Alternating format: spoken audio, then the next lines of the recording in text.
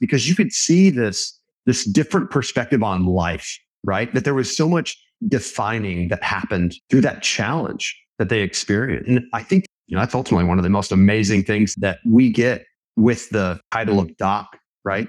Is that not only have you been entrusted with a very important skill, but that ultimately you've walked the walk with the men beside you and then done your job and then come back to continue to share in that camaraderie. Welcome to War Docs, the military medicine podcast. This show brings you a firsthand behind-the-scenes look into the mission, unique opportunities, and deployed experiences of the entire military healthcare team. From state-of-the-art hospitals in the United States to the most austere environments across the globe, War Docs has you covered. On this episode, we're privileged to welcome Special Operations Independent Duty Corpsman Peter McGuire to War Docs. Pete has served and deployed with Fleet Marine Force Recon and was an instructor at the Joint Special Operations Medical Training Center.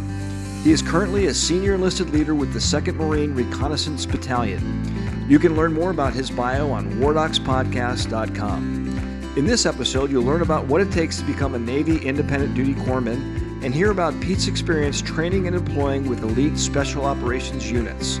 Pete describes the life circumstances that inspired his passion in wellness and behavioral health advocacy. He describes how important it is and provides strategies to maintain peak performance and foster resilience, even in the most demanding of environments. I'm your host, Dr. Doug Soderdahl, retired Army urologist, and I'm joined today by my co-host, Dr. Wayne Causey, active duty vascular surgeon. Today, we're privileged to welcome Independent Duty Corpsman Peter McGuire to War Docs. Pete, thanks for joining us today. Yeah, absolutely. Thank you for having me. Pete, we always start with the question of what brought you into the military? My uncle, whenever I was in college and wasting a lot of my time and money, he basically confronted me and said, if you've ever thought about joining the military, you should do it right now instead of wasting your mom's money. And I got to say, that was pretty much it for me. I had always admired the military. I mean, 9/11, our entire generation was so definitive in my mind, but I don't know why I never pursued it. And then literally my uncle slapping me upside the head and giving me that talk, it really, it put a lot of things into perspective in regards to what am I trying to express through my life? And I think like a young man who's idealistic and doesn't have a lot going for him, the military ended up serving an amazing outlet for me to start to go through that self-definition process. So I immediately said, hey, I want to be a medic with the Marines. I had no idea that was a Navy corpsman. And then that's kind of how that story went. Found a Navy recruiter and started pushing forward. So you go to the Navy recruiter, you tell them, I want to be a Navy corpsman, I want to be a medic. I mean, what was driving you to medicine at that point? Nothing of substance. That seems like a career field that people need to do. And I got to say, I had a couple of buddies that out of high school, they went and became Marines. And I think there was that aspect of taking care of the most hard, right? I think a hard as in resilient, hard as in aggressive and brusque, rugged, taking care of hard people. That had been a large part of my childhood. I had a pretty turbulent childhood in a lot of ways. I think I lived in 24 houses before I turned 18. That was not military related. It was just us having a pretty interesting lifestyle. And one of the things that really, I think, was ingrained in my mind at a pretty young age was the need to protect your family. I experienced some physical violence, saw some family members experience some very significant physical violence at a young age. And I think I always had that drive that strong and aggressive people can provide an environment within which you can be safe. And so I think what that kind of changed into as I got older is it ended up being, I wanted to be a part of a group that had that as their core values. And honestly, from my limited understanding of the military, I mean, the Marine Corps was that, right? It was the toughest hoorah kind of guys, right? And so I ended up choosing the route within which I thought that I could serve those people. And that wasn't a conscious thought, but looking back, I think that was sort of the process, right? Seeing a culture I wanted to be a part of and that I wanted to be able to serve and take care of people in it. So you went initially to U.S. Navy Hospital Corps School. How do you feel that your initial training prepared you to do what they were asking you to do? To be completely honest, I think that the initial training, I think that at the time you get a school under your belt. And I will be completely honest and say that beyond getting it under your belt, everything else is on the job training as far as what is the real meat and potatoes of the work, right? So I personally, I'm a special operations independent duty corpsman. And so that annotates that there is far more training after hospital corps school that we go to. It's about a 2-year pipeline, jump school, dive school, the basic reconnaissance course, then the special operations independent duty corpsman course. That is essentially the 18 Delta Special Forces Medical Sergeant's course. So whenever we talk about the initial training at corps school, I think that they prepare corpsmen to do the normal corpsman jobs. And I think that I had a very similar experience to a lot of my classmates. It was 2008. And so Afghanistan and Iraq were a very real thing. And a lot of my classmates ended up leaving there, going to units and very quickly deploying. Whereas I kind of took this different route. And honestly, it took so much longer that I ended up missing out on a lot of the deployments that a lot of my classmates ended up doing ahead of me. But what I will say is that, just like I'm sure both of you have experienced in the military, some of those defining relationships in corps school were the ones that actually, I think, taught me the most lessons. So, perfect example, there was a Special Operations Independent Duty Corpsman, SOIDC. There was an SOIDC chief who worked at corps school. And some of the conversations and the talks that I had with him as an E3, brand new to the Navy, trying to figure out what's going on, I still remember some of those conversations in regards to what the real job is actually like. And so I think that was my first real exposure to engaged leadership. That wasn't only giving me a tool like, hey, this is how you put on a tourniquet, but they were talking to me about the mentality that comes with doing a job with excellence and doing a hard job well over time. And some of those early lessons, I feel like, carried me through a lot of hard times. Yeah, we had a previous guest that said, kind of put it in perspective for me, for those really young hospital corpsmen, medics who now are on the battlefield and they're seeing bleeding in real life and people dying and living. And last year they were playing tuba in the high school band. I mean, it's just like amazing to me, that transformation and how you could prepare anybody to be ready for what they're going to see in war.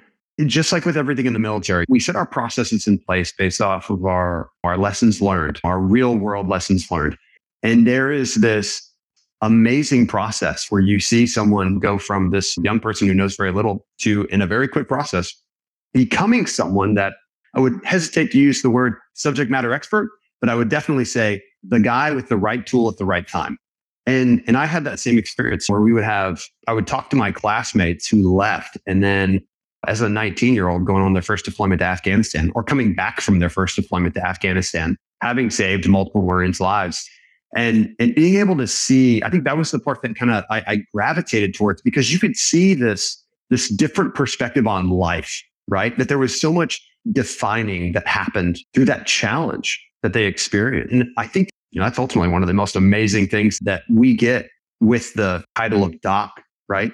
Is that not only have you been entrusted with a very important skill, but that ultimately you've walked the walk with the men beside you, and then done your job, and then come back to continue to share in that camaraderie. And I mean, that's the part about the military that you cannot replace in any other culture or in any other profession. And I think that's the real driving motivation in so many ways for all of us to keep on going. So you mentioned the term doc, and we have on our webpage that doc is just a term that military members use to annotate someone who's in the medical field, regardless of what their specialty is. How does the hospital corpsman, and particularly the independent duty corpsman, fit within Navy medicine? And how do you describe the difference to people when they ask you, how is independent duty corpsman different? So independent duty corpsman, essentially what that is saying is that you are capable of duty independent of a direct supervisor. So for instance, there are IDCs, surface IDCs would be the appropriate name, that are on small ships, right? Like a destroyer is a good example, where you have 100-man crew and there is not a doctor on that ship. It is a IDC. And that IDC is entrusted by a physician supervisor who he works under, but who is not co-located with him. That IDC is medically responsible for all the medicine that happens on that ship and for those people. And then you take guys like me with special operations, and that looks like deploying far forward to more austere places in support of special operations. And ultimately it's a different environment, it's a different mentality, but it's the same it's the same approach to medicine. You're a physician extender. You're the guy who has the first answer, but who most likely needs some backup whenever you're talking about dealing with complex problems. And I think that's kind of the amazing thing, right? Whenever you look at the way that we go about doing war, well, we have a lot of great corpsmen, 18, 19, the younger guys, E1s to E4s, who are kind of getting their feet wet in operations. And then once they go and they deploy along a Marine battalion, or they go on their first shipboard deployment, whenever they come back and they've started to mature, then they get the opportunity to pursue one of the IDC routes if that's what they desire. And so it's a really cool community because, one, no IDC course, no IDC school is easy. And so you end up having these really, really challenging processes where a guy can go and say, I'm dedicating myself to this. And then he takes on a responsibility, a real world responsibility that is so unique because he doesn't have the type of medical schooling that you would get in most Western medicine facilities. Tell us a little bit about your first deployment overseas. And were you an IDC, or you just tell us any memorable experiences of providing care in that environment? I had a few very memorable experiences. So I was an IDC. I was a brand new E5. I'd been in the Navy for, I think, about 4 years, just over 4 years. And I was on my first deployment was 2nd Recon Battalion, and I was the SOIDC for a recon platoon, Marine Recon. And a few really interesting things. One, I dealt with a pretty significant amount of behavioral health issues. There was actually a Marine on Marine stabbing that occurred in literally the room right next to our gym. We were working out and we hear the medical emergency call. And I'm working out and I see there was a flight surgeon female that was right next to me, and she just darted off. And I was like, that's strange. Okay, well, I'll follow, right? And we literally walk into this next room, and there's a Marine bleeding. He had 3 stab wounds basically on his trap on his right side. And then essentially I'll explain the story a little bit more effectively. A first sergeant was giving a disciplinary counseling to a sergeant. And then the sergeant basically decided to go homicidal. And so he pulled out his pocket knife and started stabbing him. And so the first sergeant felt like he was being punched in the back. And so he's kind of trying to turn in order to get the attacker off of him. And then he feels the sergeant come around, and he doesn't realize that he's being stabbed. And so he feels like the sergeant is actually going to choke him out. And so he drops his chin, just like he's trained to do. If the guy's going to go on a rear naked choke, you go ahead and drop that chin down so that he can't access your trachea, right? Well, he drops his chin. Because he dropped his chin, whenever that knife came across his mandible, it didn't actually go into his neck. It just went straight down his mandible. And so I walk into a room. There's a bloody Marine over here. There's a guy being restrained over here. And then we just kind of got to work. I got to say, that was one of the fascinating parts about that, is that it reminded me of the harshness of military environments. It's easy to look at a place like Afghanistan or Iraq or a combat zone and say, man, that's hard living. What a lot of people underestimate is the kind of mental duress that you go under being in almost any military setting where you are deployed alongside a bunch of people. And so being on a ship for an extended period of time, that took a toll on that Marine. And I doubt he was homicidal before he went on that ship, but at some point in time that changed and he made a terrible decision. So that was a very interesting thing for me as a young man to realize, wow, there's a very human element to taking care of each other, right? And then the next really interesting thing, this was 2012, Benghazi occurred. And so there were 3 ships that we were a part of in the 24th Marine Expeditionary Unit. And the attack on the embassy happened in Benghazi. One ship floated off the coast of Benghazi, and my ship floated off the coast of Sudan.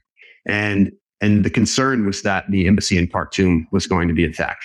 And so my platoon was essentially given the responsibility of the embassy reinforcement. And so here I am on my first deployment, and the MEU surgeon, who was an O5, he pulls me into his office and he says, if the embassy reinforcement happens, you're the senior medic. So tell me what your plan is. And I'm on my first deployment, right? So I'm like, well, sir, I think I need some help on this one. Give me some perspective. What do I do to plan for this? And I remember going through that process with him, and he was extremely patient and pulled in the med planner. And we walked through this process, and it just dawned on me the weight of the responsibility. Like all of the training that I had done was with the intent of doing the work. And now that I was being exposed to the real work, the real weight of it, hey, if this fails, guess whose fault it is? That was whenever it just really settled into me, not only about how important my job was, but about, I would say, how valuable it was, not only to me, but to operations, right? In my recon platoon, there was one corpsman, and that was me. And if something went wrong, there was one guy that was going to be responsible for trying to fix it.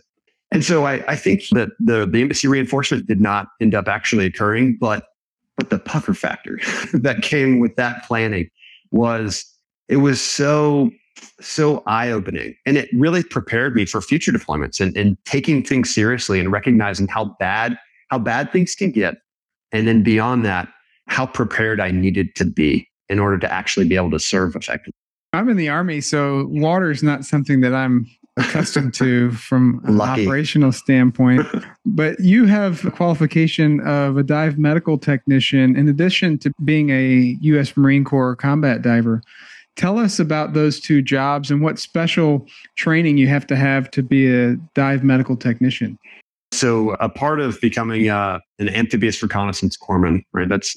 We've gone through a name change recently, so that can be a little confusing for people. But essentially, through our pipeline, our training pipeline to initially take this job, you have to go to Marine Combatant Diver School, and then you also have to go to it's a dive medicine course down in Panama City.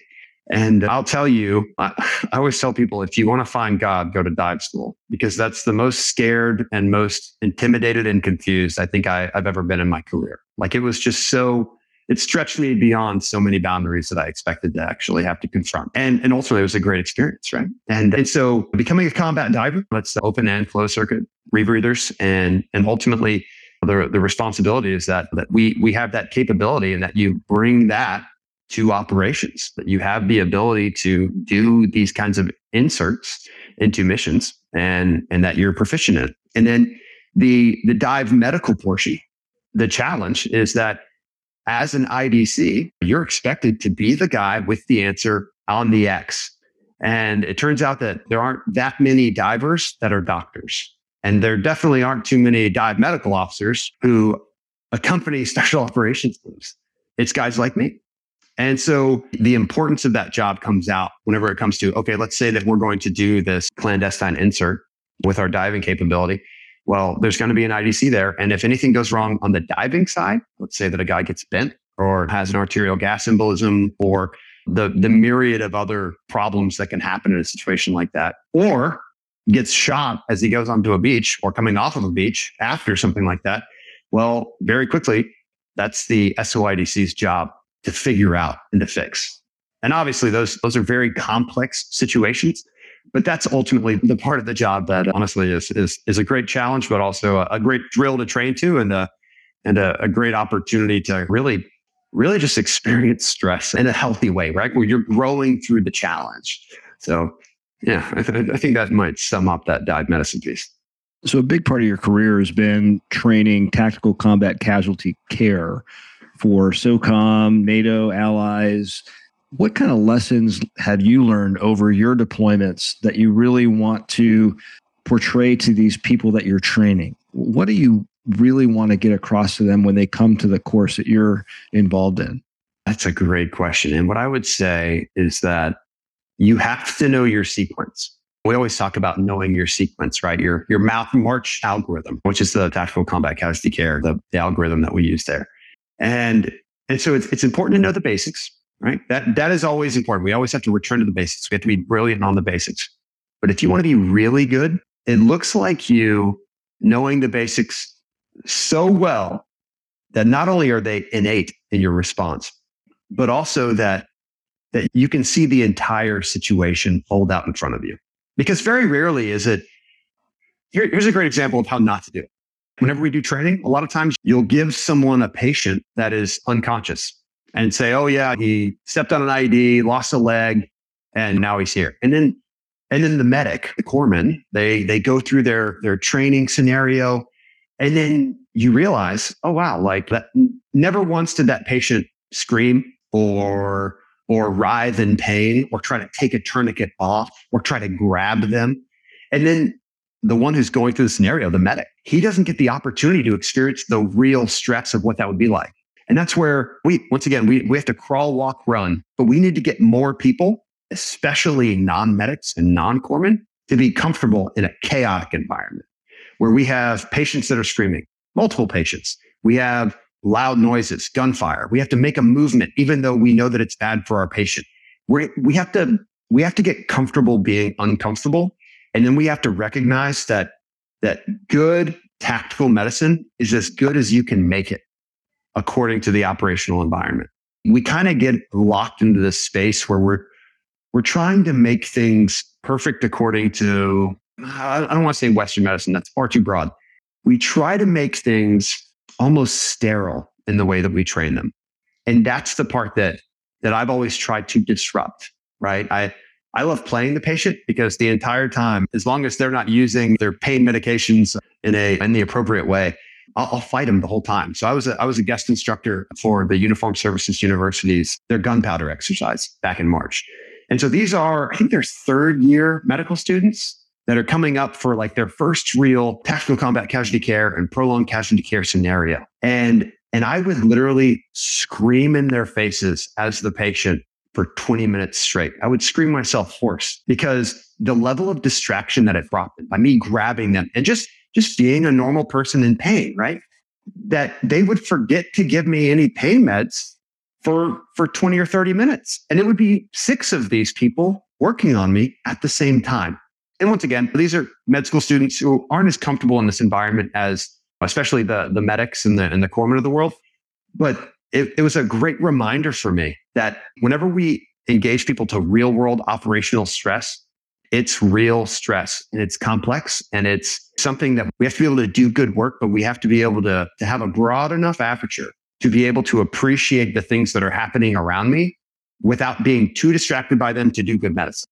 Are you able to get feedback from some of the units that you've trained that go on missions and then come back and say, holy crap, I was glad that you screamed at me for 20 minutes because that's exactly what happened downrange. And I'm glad I had some preparation for what it's really like.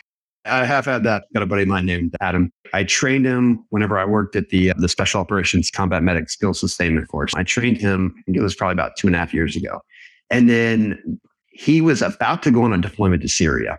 He went on a deployment. He was in a MACV, which is one of our really tall armored trucks. It actually hit an oil slick on the road. And so it ended up spinning. And then there was a rollover.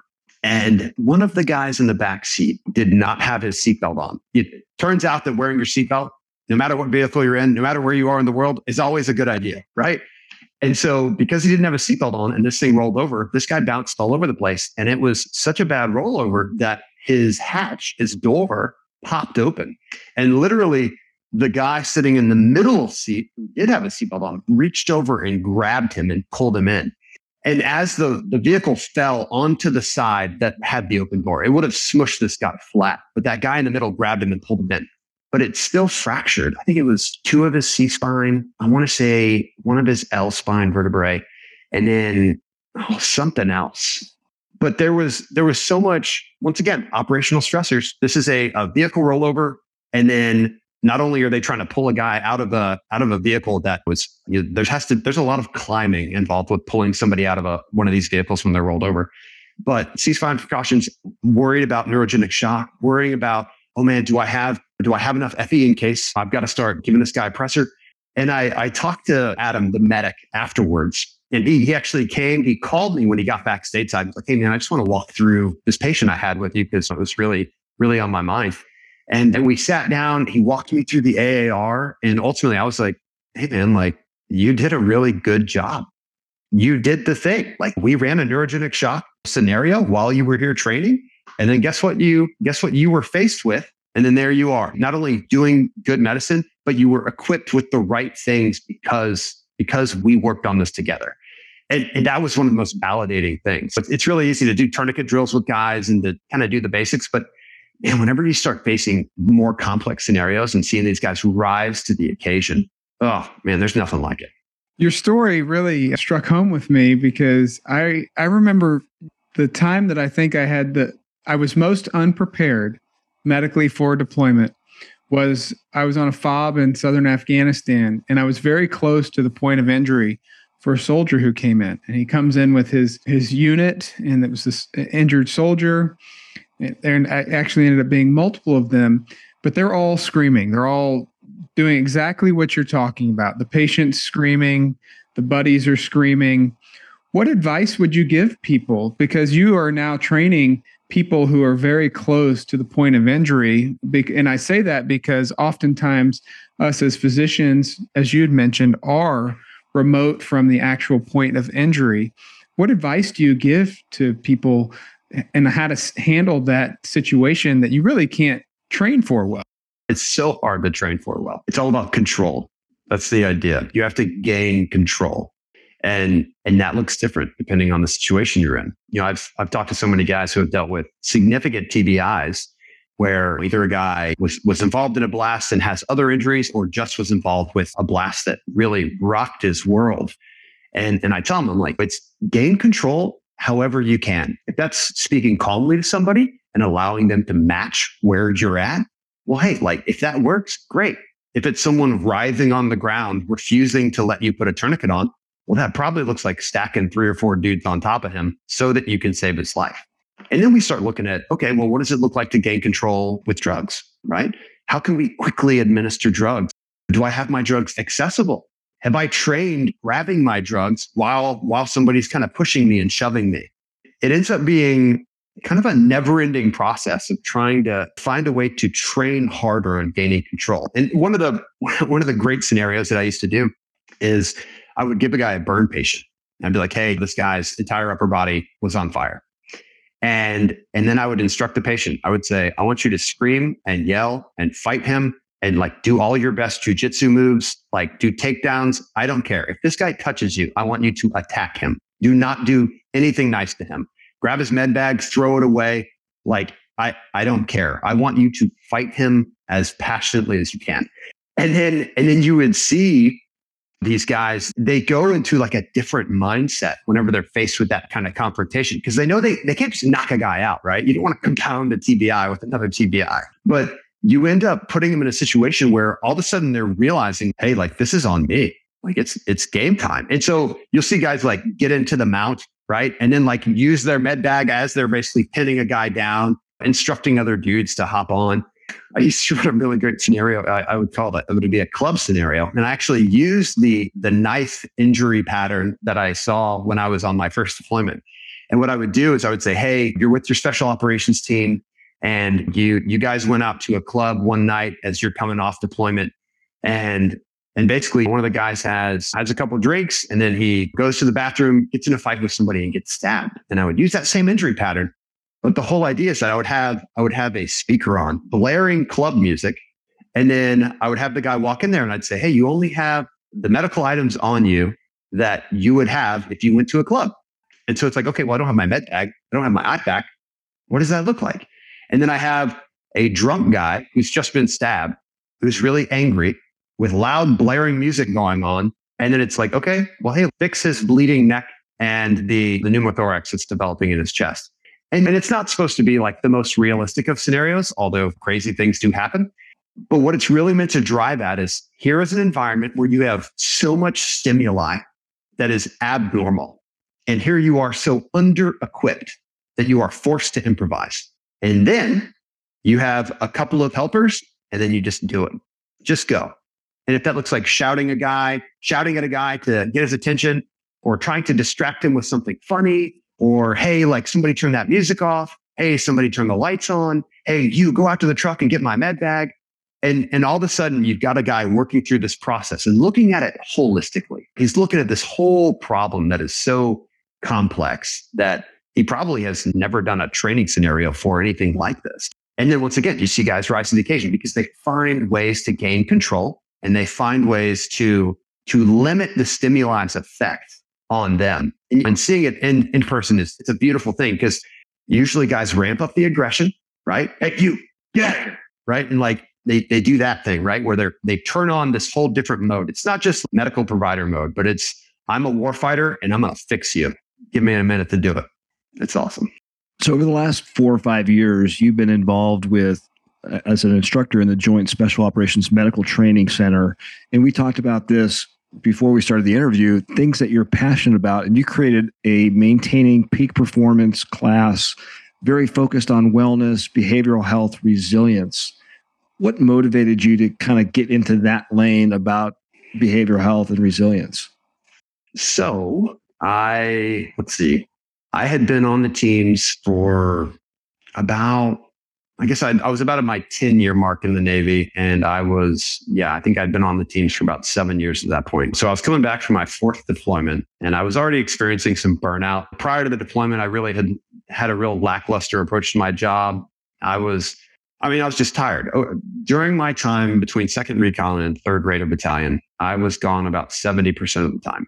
I was married, had been married for the entire time I'd been on the teams, had 2 small kids, and was really wrestling with all of that. And so I deployed to Somalia, had a great deployment. And then on the last week of the deployment, right before we were about to come home, I got a call from my wife letting me know that my brother had committed suicide. And so that really sent my world into a very, very challenging place, right? Coming back from a deployment, which anybody that's ever been gone for a long time, the transition back home is a hard one. It takes a little bit of time and it takes a lot of emotional energy to do that well. And I felt like it was such a turbulent time for me to come home to that kind of a scenario. Like it was a very compressed timeline. I ended up getting home, I think 2 days after I was notified. I didn't see my kids. Me and my wife just got a hotel room for the night so that we wouldn't confuse them with me being back for 6 hours before I got on another flight. So I flew up and basically dealt with my brother's remains and cleaned out his house, did all that stuff. And then we ended up, I flew back from Maine and then we immediately drove down to do the internment. And so that was like really hard. And it was a big part where I, as the military man of the family, I took a lot of them on my shoulders and tried to be there for other people in the same way that I had been on deployment, right? Like you try to be not be the standard, but you try to be a bulwark for other people to be able to rely on, right? And so that happened, came back, and then transitioning was really hard. And transitioning, honestly, was not going well for me and my wife. She ended up getting pregnant. Literally that one hotel night, whenever I got back from deployment, was the night that she got pregnant. So she's going through pregnancy with her 3rd child. And then I'm very messy emotionally, trying to process grief, trying not to be burnt out, really confused by all these things. And so it ended up kind of culminating with us talking about divorce for the first time. And that was a shockingly painful conversation to realize that we were having for both of us. So I ended up my wife convinced me that we needed to go visit my mother. And so we went up to visit her. She was having a ton of challenges with recovering from grief, as is completely warranted, right? But we went up there and then literally we came home from that. And the day I got home from that is whenever I was notified that there was a C-130 plane that had crashed in LaFleur County, Mississippi with 7 Raiders on it from 2nd Raider Battalion. And one of those guys was HM1 Ryan Lowry, who was an SOIDC as well. He was a guy that I had served with in 2nd Recon. And whenever I got the news of that, it felt emotionally very similar to how I felt whenever my brother died. It was just this moment of like, oh my God, like what can I do to help, right? And so I volunteered to be a part of a team that went down to the crash recovery and collected all the things associated with a plane crash. And so I volunteered to do that. I remember my wife, she asked me a really, really important and wise question in hindsight. She asked me, can you emotionally handle this right now? And I said what I believe every special operations guy says in response to situations like that. I said, it doesn't matter. This is important. And so I ended up going down there, and it was a super hard time. I mean, literally, we're looking at the impacts in the ground where these guys had hit and picking up guns and picking up all the things, doing like loading all the caskets up on the bird. I mean, it was so somber, so challenging. And then basically whenever I came back, I had an emotional breakdown. Remember, I talked to my command and I just said, hey, I don't remember what feeling good feels like. And I don't really know what to do with that anymore. And it was amazing. MARSOC rallied resources to me. And MARSOC's the Marine Special Operations Command. My leadership there rallied resources to me and gave me the space that I needed to kind of process through a lot of that. And ultimately, I was able to kind of bounce back. And I took orders over to Fort Bragg at the Joint Special Operations Medical Training Center. to go be an instructor. Once again, my wife was from Fayetteville, so I thought, hey, this is going to be a good break for us. This is going to be a good time for us as a family to recharge. And then I got the opportunity to teach at the Special Operations Combat Medic Skill Sustainment course. And I had a conversation with the primary instructor there. And I said, hey, like, has anybody ever thought about doing a behavioral health class? And just talking about more of a break the stigma behavioral health class than like, hey, let's talk about all the realms of behavioral health. So it's just trying to get the conversation going and kind of showing medics like, hey, it's okay to not only be challenged in this area in your own life, but here are some tips of the trade that I learned about myself that maybe would help you and helping somebody else. And I got great support from them, from my primary instructor. And so I built a class based around my own personal experience that I had experienced literally a year before. And then from that, I got an invitation to go to the Joint Special Operations Command to one of their units. And I was able to go through their wellness program. And what I did is the wellness program was run by some of the best performance psychologists and therapists and counselors in the military right now. I mean, like phenomenal folks. And I basically took this week-long wellness course and I tried to condense it and add it to my class. And the whole idea was, if I could talk about the problems that we all end up facing, everyone hits a wall at some point in time. If I can kind of remind everybody that we're human and then empower them with wellness content, right? The idea of like optimize your sleep, optimize your nutrition, have healthy relationships. Here are some tips on how to do that. Let's look at developing our attention and being more cognizant of our essentially psychological space and allostatic load, right? Our stress load. Then ultimately, if I teach these guys this, and hopefully it'll empower them and catch on, and they'll be able to go back as the medics on teams to then share that knowledge to other folks. So we called it Maintaining Peak Performance.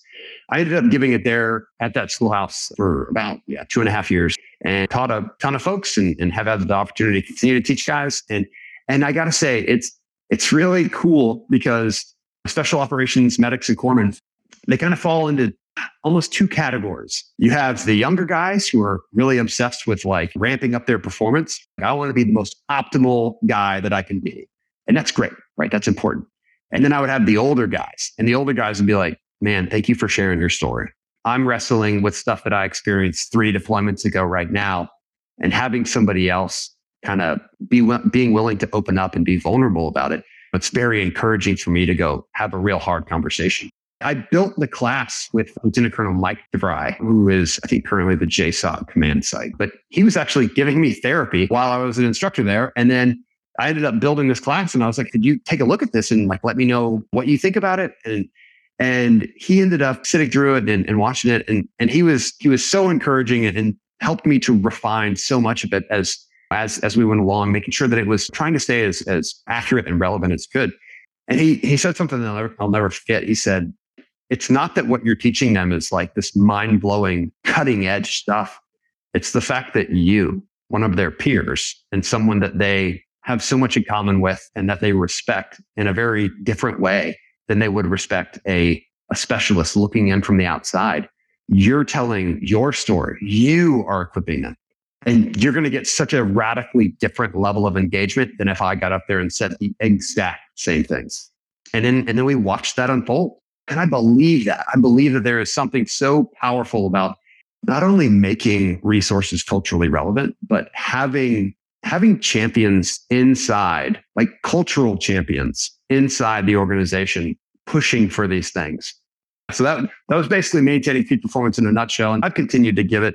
And we've built some other products since I've been at the 2nd Marine Division. But ultimately, it was such a rewarding thing to see these seasoned, experienced warriors being willing to have hard conversations about the fact that they couldn't talk to their wife anymore, or about the fact that they had regrets from things that they did on previous deployments that they are just now starting to wrestle with. And then because somebody decided to start talking, they decided that they wanted to start talking too, and they went and found help. And I got to say that those are some of the most rewarding conversations I think I've had since I've been in the military. So let's expand on it just a little bit, because this not only applies to Marine medicine, but it applies to military medicine as a whole, because you serve as the wellness director for the Joint Trauma System. Tell us about the wellness program and how this position aids the Joint Trauma System. that all started whenever I had a conversation with the deputy surgeon, Shane Jensen, whenever I was at the Special Operations Medical Association conference last year. And we started having this conversation about, hey, what does it look like? What does it look like to take wellness as a concept and then begin the propagation of good baseline education? And so the conversation developed and we continued to talk about it. We continued to talk about how we could prioritize it. And then that turned into essentially him saying, hey, like, well, why don't you be the guy and we'll start pushing this forward. And so what was really fascinating about all of that to me is that, and fascinating, but also extremely challenging. That was my gateway into being on the Joint Trauma Systems Behavioral Health Working Group. And this is, once again, not in any way a negative criticism of that working group. But the challenge that I saw whenever I saw the working group is that there was no enlisted medic or corpsman perspective on the working group. And this was the intent of the working group, was to design a clinical practice guideline that is meant to be canonical content from the JTS, right? It's meant to be the stuff. And as I read through the working group CPG that they created, I had concerns. And it was from the perspective of, hey, like, here's the guy on the ground. I see what you're potentially going to equip me and my peers and my subordinates with. And I want to make sure that you have my perspective on what you're touching. And so what ended up coming out of that is they were extremely receptive, wanted my perspective, and not only wanted my perspective, but they wanted to know the limitations of what the real world operational picture looks like as compared to what they were seeing from the back. Interesting question that came up was, we were talking about the idea of restraining someone, right? Hey, if somebody has a psychological breakdown, the question was, do you have some kind of security element that is trained in the appropriate use of physical restraint? And my answer was, well, some units, yes. A lot of units, probably not. And what real restraint looks like is a bunch of guys jumping on somebody and then figuring it out from there. And it was, and it brought up this interesting kind of gap that we had between essentially what we would hope to do in an optimal setting and then the realistic, oh man, I've only got a few people to deal with this and it's about to get messy. And so the work that came out of that, I think, ended up being a very great direction for the conversation. And so my involvement as essentially the wellness lead, it ended up being trying to share the perspective of what the people who are actually going to use this stuff will have. And so one of the big challenges with a topic like wellness is that essentially you have all of these different areas that have subject matter experts. So for instance, right, if we're going to start talking about performance psychology, well, I'm not a psychiatrist, nor am I a performance psychologist. If we're going to talk about nutrition, well, guess what? I'm also not a nutritionist. And so we end up having to collaborate in a far more creative way where people are willing to have conversations that might make them uncomfortable, right? Like if a psychiatrist says, well, this is the way that it should be done. And then I have someone on the other side of the fence, either maybe a combat medic or a corpsman, saying, well, hey, I appreciate your perspective, but in real life, that's not how it can work because of X, Y, and Z. Well, they have to collaborate in order to provide better solutions. And it's the same thing, right? If you get 5 docs, even of the same specialty in the same room, there's going to be some things that they don't all agree on. And so I think that's the part about wellness as the concept that is such a challenge. And that ultimately, the big victory in my mind is that the JTS is willing to push forward with this because they see the importance of it, that it's a concept that needs to be explored. It needs to be fleshed out, and we need to do it in a culturally relevant way. I think that things are moving in a great direction, but I have to say it is still a very new development. And so I think we're still waiting to see kind of what some of those concrete realities and products are going to end up being. So oftentimes people do encounter situations in life where you'd mentioned gaining control is important, but where you feel like you lose control, right? Where the circumstances of your environment take control over you, whether that's emotionally or otherwise. What would you tell people from your perspective, from having gone through significant life events, is the resources available to them? And what is the first stop that you would tell them, you need to go here? The first stop is whoever your closest friend is. Absolutely. That's the first stop. Everyone needs a friend that they can talk to about anything. Firm believer in that. If you don't have an empathetic, close friend, you need to find one. Like you, as a human being, need to find one. That's the first thing. Then once you have that, essentially what that does is it gives you not only the emotional backstop, right? To be like, okay, am I just having a moment? Or from someone else's perspective, is this becoming kind of a consistent thing about me? Then you can start looking at what those resources would look like. In the military, we've got a billion of them, right? And usually that starts with either talking to medical or having a conversation with, let's say, your unit chaplain. Those are the two great starting points. You've got resources like Military OneSource. There's 1,000 nonprofits out there. There's so many apps. Honestly, it's kind of exhausting to go through all the resources. But the bottom line is that there are a ton of them. And if you get to the point where you can be vulnerable about the weight and the pain that you are carrying, what you'll realize is that as you open up to not only your friends, but also to people around you, that you're going to see that there are so many resources available. That's one of the beautiful things about, honestly, the youngest generation that we have becoming adults right now, is that there is such an open conversation about mental health. And there are pros and cons to that, right? But the fact is that it's become very popular to be able to talk about it. And that gets me excited, because hopefully that means that as we are struggling with the weight of our life, that we were given the opportunity to push forward in an effective way where we are going to be able to not only grow through this suffering, but that we're going to become empowered and learn and increase our wisdom by having gone through the suffering. My signature line in my emails right now is serve excellently, suffer well. And it's the idea that if you can suffer well, if you can go through true pain, and then you can take the perspective and the lessons that you've learned there, then you can serve excellently.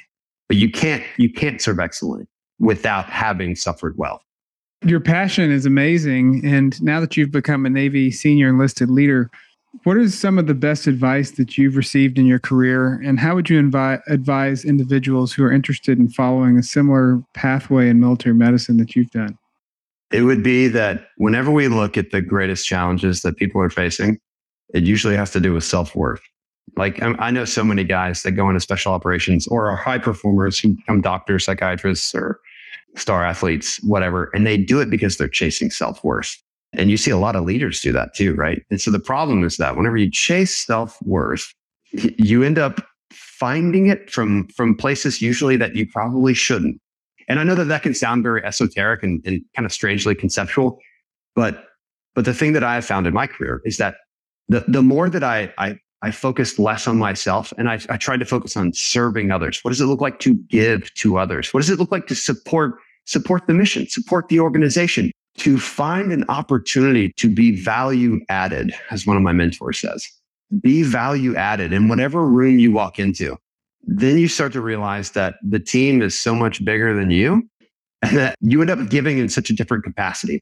And specifically, whenever it comes to military medicine, it looks like you have to know your job effectively and then continue to challenge yourself and have a growth mindset.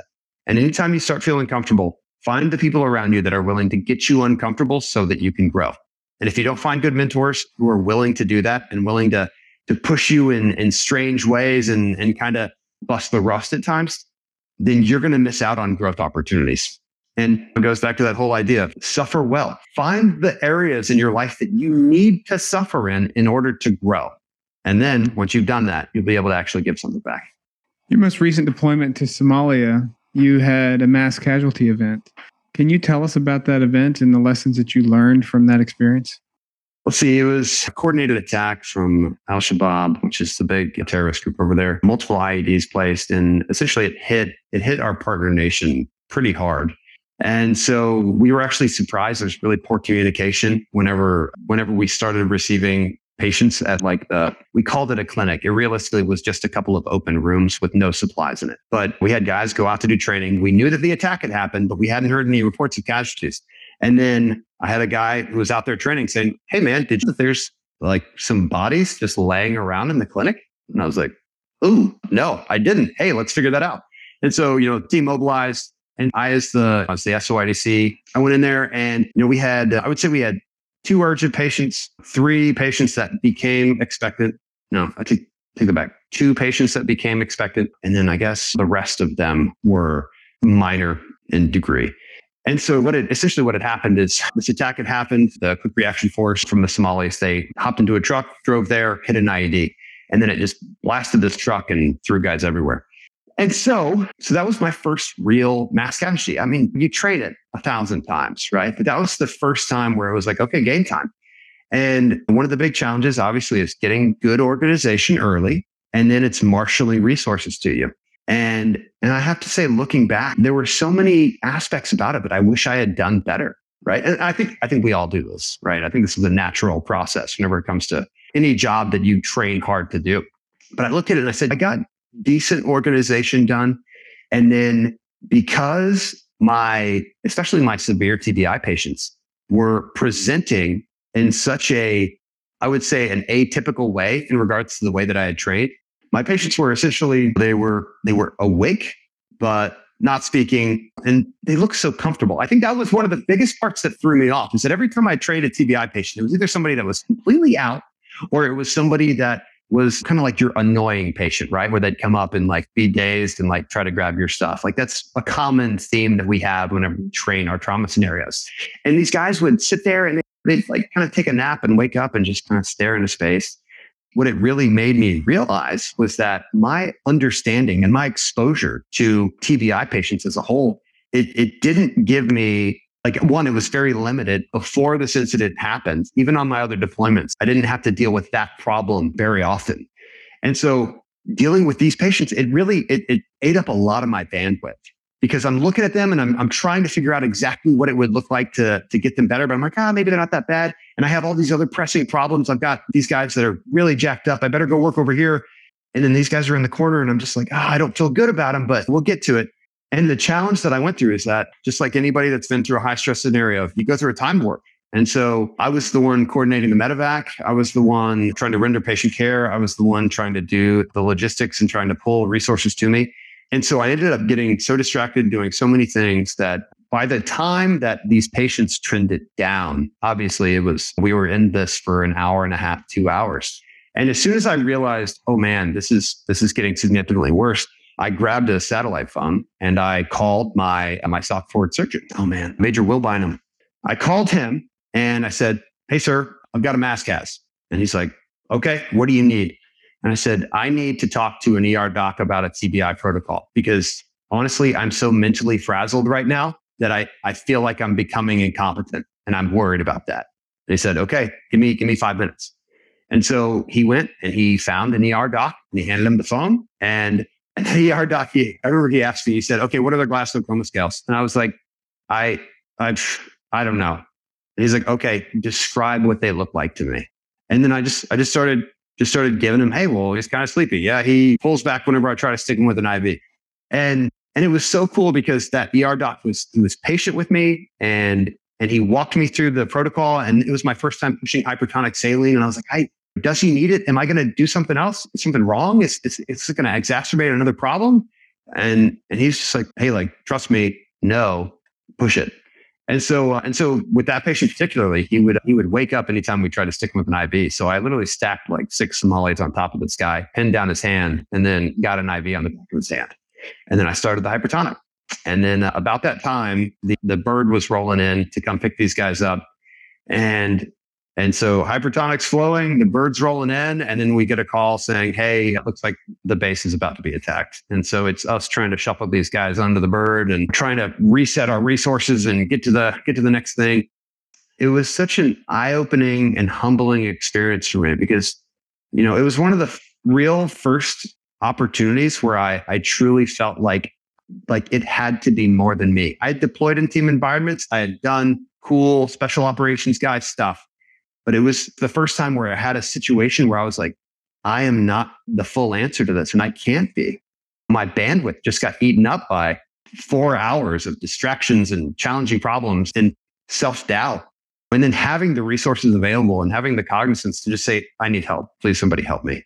And then actually being able to make a phone call and get help. Man, I'm so appreciative for that. And that's where teleconsult, I just listened to the podcast you guys did with Jeremy Pamplin, who is awesome. And I believe that telehealth, teleconsultation, I mean, wow, what a resource, especially in today's world. And that was the first time where I actually looked at that and I said, oh my God, like this is a skill that we have to, this is a conversation that we have to have early and regularly if we're going to do it well. You stole my question. I was going to ask whether or not there was advanced teleconsultation out there, because one of the things he had mentioned in his podcast was sometimes it's not that you're not doing the right thing. It's that you just need someone to reassure you that you've done the right thing so that mentally you can release so that you can then move on to take care of the next patient. Absolutely. One of the big things that I talk about in my Maintaining Peak Performance class is I talk about the autonomic nervous system, right? And here's the challenge whenever it comes to these challenging situations is that you are stressed out. And that looks like your sympathetic nervous system, your fight or flight, engaging in such a way to where it's trying to optimize your behavior, right? If there's a tiger in the woods coming at you, you don't want to be thinking about what you had for breakfast. You want to think about that tiger. And so your aperture, your total picture of what you're seeing, it tightens in and becomes far more limited because you're focusing on a problem. So the problem with that is that if I get so focused on this problem that not only does it burn a lot more mental energy, but that it also prevents me from getting a good clinical picture, a good opening of that aperture so that I can appreciate all the other things that are going on. And I think that that's such a big part of why teleconsultation is so important, is because when you start getting racked with self-doubt, or you start worrying about, oh man, like, did I miss it? I think I did that right. Oh, was that the right dose? You can start crippling yourself very quickly. And sometimes it's exactly that. You just need somebody to be like, hey man, what'd you do? Okay, good job. Next. And then it just gets the process going. Because if you can't bring that parasympathetic nervous system back to where you're actually calming down, then you will lock yourself and cripple yourself to actually doing good medicine. And at that gunpowder exercise, I saw that a lot. I would grab these doctors and just start shaking them. And I guess technically they're not doctors yet. I'll put that caveat, right? But I'm grabbing them and shaking them and screaming at them. And I would see a team of 6 people who are competent, intelligent, and highly trained become paralyzed. I made, I think, 2 or 3 students cry in that iteration. And the thing that I was trying to convince them over and over again, I'm like, good. It's a good thing that you cried. 1, because it shows people where you're at. And 2, actually emotional catharsis through those physical ways of expressing yourself ends up being a parasympathetic response that calms you down and opens your aperture back up. We look at so many things and we say, oh, well, that's weak. Oh, you shouldn't need to take a break. Oh, don't worry about sleep. Go harder. And all you're doing is you're ramping up that sympathetic nervous system response and disabling yourself from making better decisions. And so, so I think having somebody in your corner, oh my God, you need it. And if that's a phone call away, well, you better pick up that phone. One of the things one of our guests, Jim Zarnick, had mentioned is that when your sympathetic system does get ramped up, if you maintain good fitness, that it won't ramp up nearly as high because your body can handle the stress of the sympathetic activity much better. Yeah, Colonel Zarnick, first off, just to say it, he's the best hugger in the DoD. He hugs everyone that he meets. And I just want to say that's the coolest thing about that guy. He was at Gunpowder as well. I had a phenomenal experience meeting him. Lots of respect for him. So about that, right? Physical fitness, obviously a key thing, but here's the challenge. Once again, this is why I'll get on my wellness soapbox. So it's really easy for special operations guys to be really fit. What's really hard for them to do is to have self-restraint. So let's talk about everybody loves alcohol, right? Such an easy self-medication. That's for all of our culture, right? Well, if you have one drink, that affects your sleep. And whenever we start looking at what that actually looks like in regards to your response times, your testosterone levels, so a myriad of things that change based off that one thing that we like to do at night as we calm down. Well, what you recognize is that even if your physical fitness is high, your ability to go through stress effectively, if you don't look at other things affecting that, then ultimately you have missed the forest for the trees. And that's the part where a great example I love is the idea that if you actually get in an argument with your spouse and then go to work and you don't think about your spouse and you don't think about the argument, there have been studies that have shown that you are less optimally and emotionally available throughout your day. And once again, it's about that. There's so much that goes on in our subconscious that does not empower us to be excellent. And that's ultimately the whole reason I have my whole Maintaining Peak Performance concept. And we created a booklet called Maintaining Peak Performance. The whole idea was to give people the major concepts for each of these areas so that we could take that holistic perspective and appreciate not only fitness, but sleep and nutrition and relationships and everything. And we did it with the idea of Sun Tzu's Art of War, right? Give them 3 main things that make sense and that are easy to understand. And then if we give that to them, well, then they're going to try to do those things well. And then hopefully that piques their interest so that they could actually go and do more. So that's my one little plug for the product we made. But yeah, I got to say, whenever we start looking holistically and whenever we start talking to people that have walked the walk, Colonel Jim Sarna, right? That's a doctor that I'm pretty sure he went to Ranger School. He's got a tat, doesn't he? Yeah. I mean, and this is served in special operations for however long. That's a guy that knows what he's talking about. And we need to pay attention whenever we see the generation before us and the people that have been successful. God, we need to pay attention when they talk. So let's fast forward 100 years from now. And when the history books are written, what would you want your legacy or the legacy of SOIDC McGuire? What would you want that to say? I would want it to say that everyone knew that he cared about him, that he really genuinely cared. Honestly, I would probably leave it at that. I think one of the things I have my guys do is they write their eulogy. And I remind them of the story of, I think it's Marcus Aurelius that would talk about remember your death, right? The idea of memento mori, like count the cost of your life, but also recognize that the end is coming. And I think there's something so prescient about that, where all of a sudden we get this opportunity to really ask ourselves what we value. And I think that whenever I look at my legacy, right, I'll tell you, one of the big things I tell every single sailor that works for me is I tell them, I'm less worried that you're a badass operator. I'm less worried that you're a phenomenal sailor. I just want you to be a better man. I want you to find a way to be a better man. Because if you become a better person and a better man, then ultimately you will inevitably be a more badass operator. You will inevitably be a better husband, be a better father, be everything else.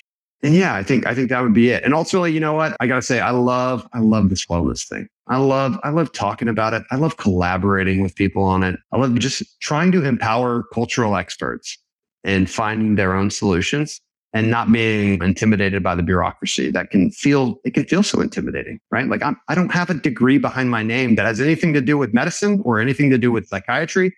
I'm just another guy.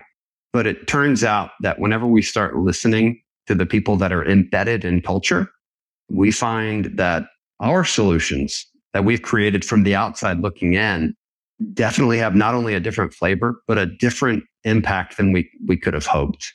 I believe in the power of the senior enlisted. I'll tell you that 100%. I believe in the power of the senior enlisted and the importance of it. And so I hope that that's a part of it. I hope that I have the ability to not only spread the gospel of wellness, but that enables people to be better humans. And ultimately that enables people to live better lives. We've been speaking with Peter McGuire on WarDocs. Pete, thanks again for sharing your experiences and insights with us on the show. And thank you for your service and everything you've done for the nation. Thanks so much, guys. I've really enjoyed this and I really appreciate the opportunity. Thank you so much for tuning into this episode of WarDocs, the Military Medicine Podcast. We sure hope you enjoyed it. We invite you to follow and subscribe to our show on whatever platform you consume your podcast so you don't miss an episode. Please rate and review this podcast and share our show with your contacts on social media. You can follow us on Facebook, Twitter, and Instagram. Find out more information about our show and our guests and how to become a member of Team WarDocs on our website, wardocspodcast.com. That's wardocspodcast, one word.com. Thanks so much for your support. If you like war stories and medical drama, WarDocs has you covered. Spread the word.